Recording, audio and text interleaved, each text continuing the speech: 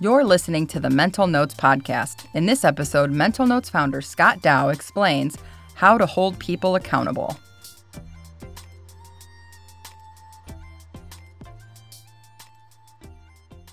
If you only hold people accountable for their performance, you're missing a great leadership opportunity. You're missing a coaching opportunity. In fact, I think you're doing your people a disservice. Let me explain why. You can hold people accountable for three things: their performance, their behaviors, or their decisions.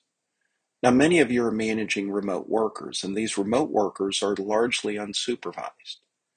You can't walk by their cubicle, you can't observe what they're doing, and it's hard to give real-time feedback. Now, you can interact via Teams or Slack, and you can have quick touch bases over the phone, but the remote worker is largely left to their own devices. You can assess performance, but that's after the fact, right? And it's hard to observe behaviors that are happening remotely.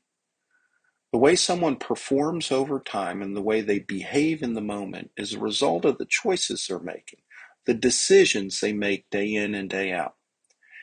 That's why it's important to hold people accountable for their decisions. Remember, you're a leader. You're not a scorekeeper. Anyone can look at a result and judge it as good or bad. Bad behavior is easy to spot too. Listen, if someone does something really stupid, they know it as well as anyone. But an effective leader is going to influence the decisions that trigger the behaviors that enable good performance. That's leadership. So, how do you hold people accountable for their decisions? Well, you start by empowering people to make good decisions, especially remote workers. But you have to explain clearly what that means. A decision is based on a choice. If you don't have a choice, there's no decision to be made. So the lives we live are a reflection of the choices we make. And life comes down to two choices. We have the choice between the things we want to do, but know we shouldn't. And we have the choice between things we don't want to do, but know we should. Business is the same way, and you need to explain this to your people, especially professionals that work remotely. Here's how it works in real life. I want to lose 10 pounds. I wish I only wanted to lose 2 pounds, but we'll call it 10 pounds. Each day I have choices. I really want to order dessert, but I know I shouldn't.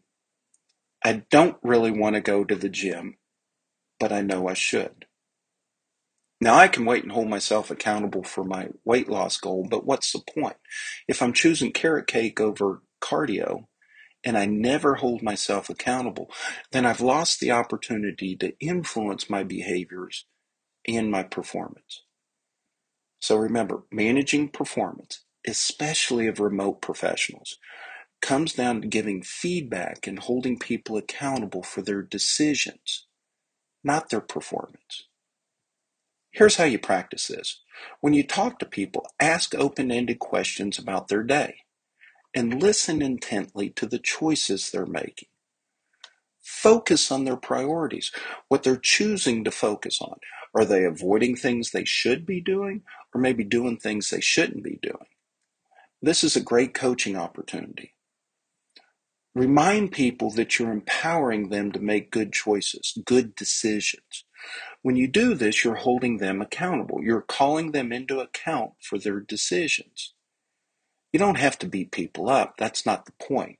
The point is to make people mindful of their decisions.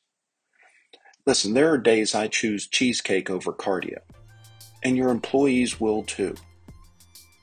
But if they know they're accountable for their decisions, then they'll start making better decisions, and that's going to show up in their longer-term performance.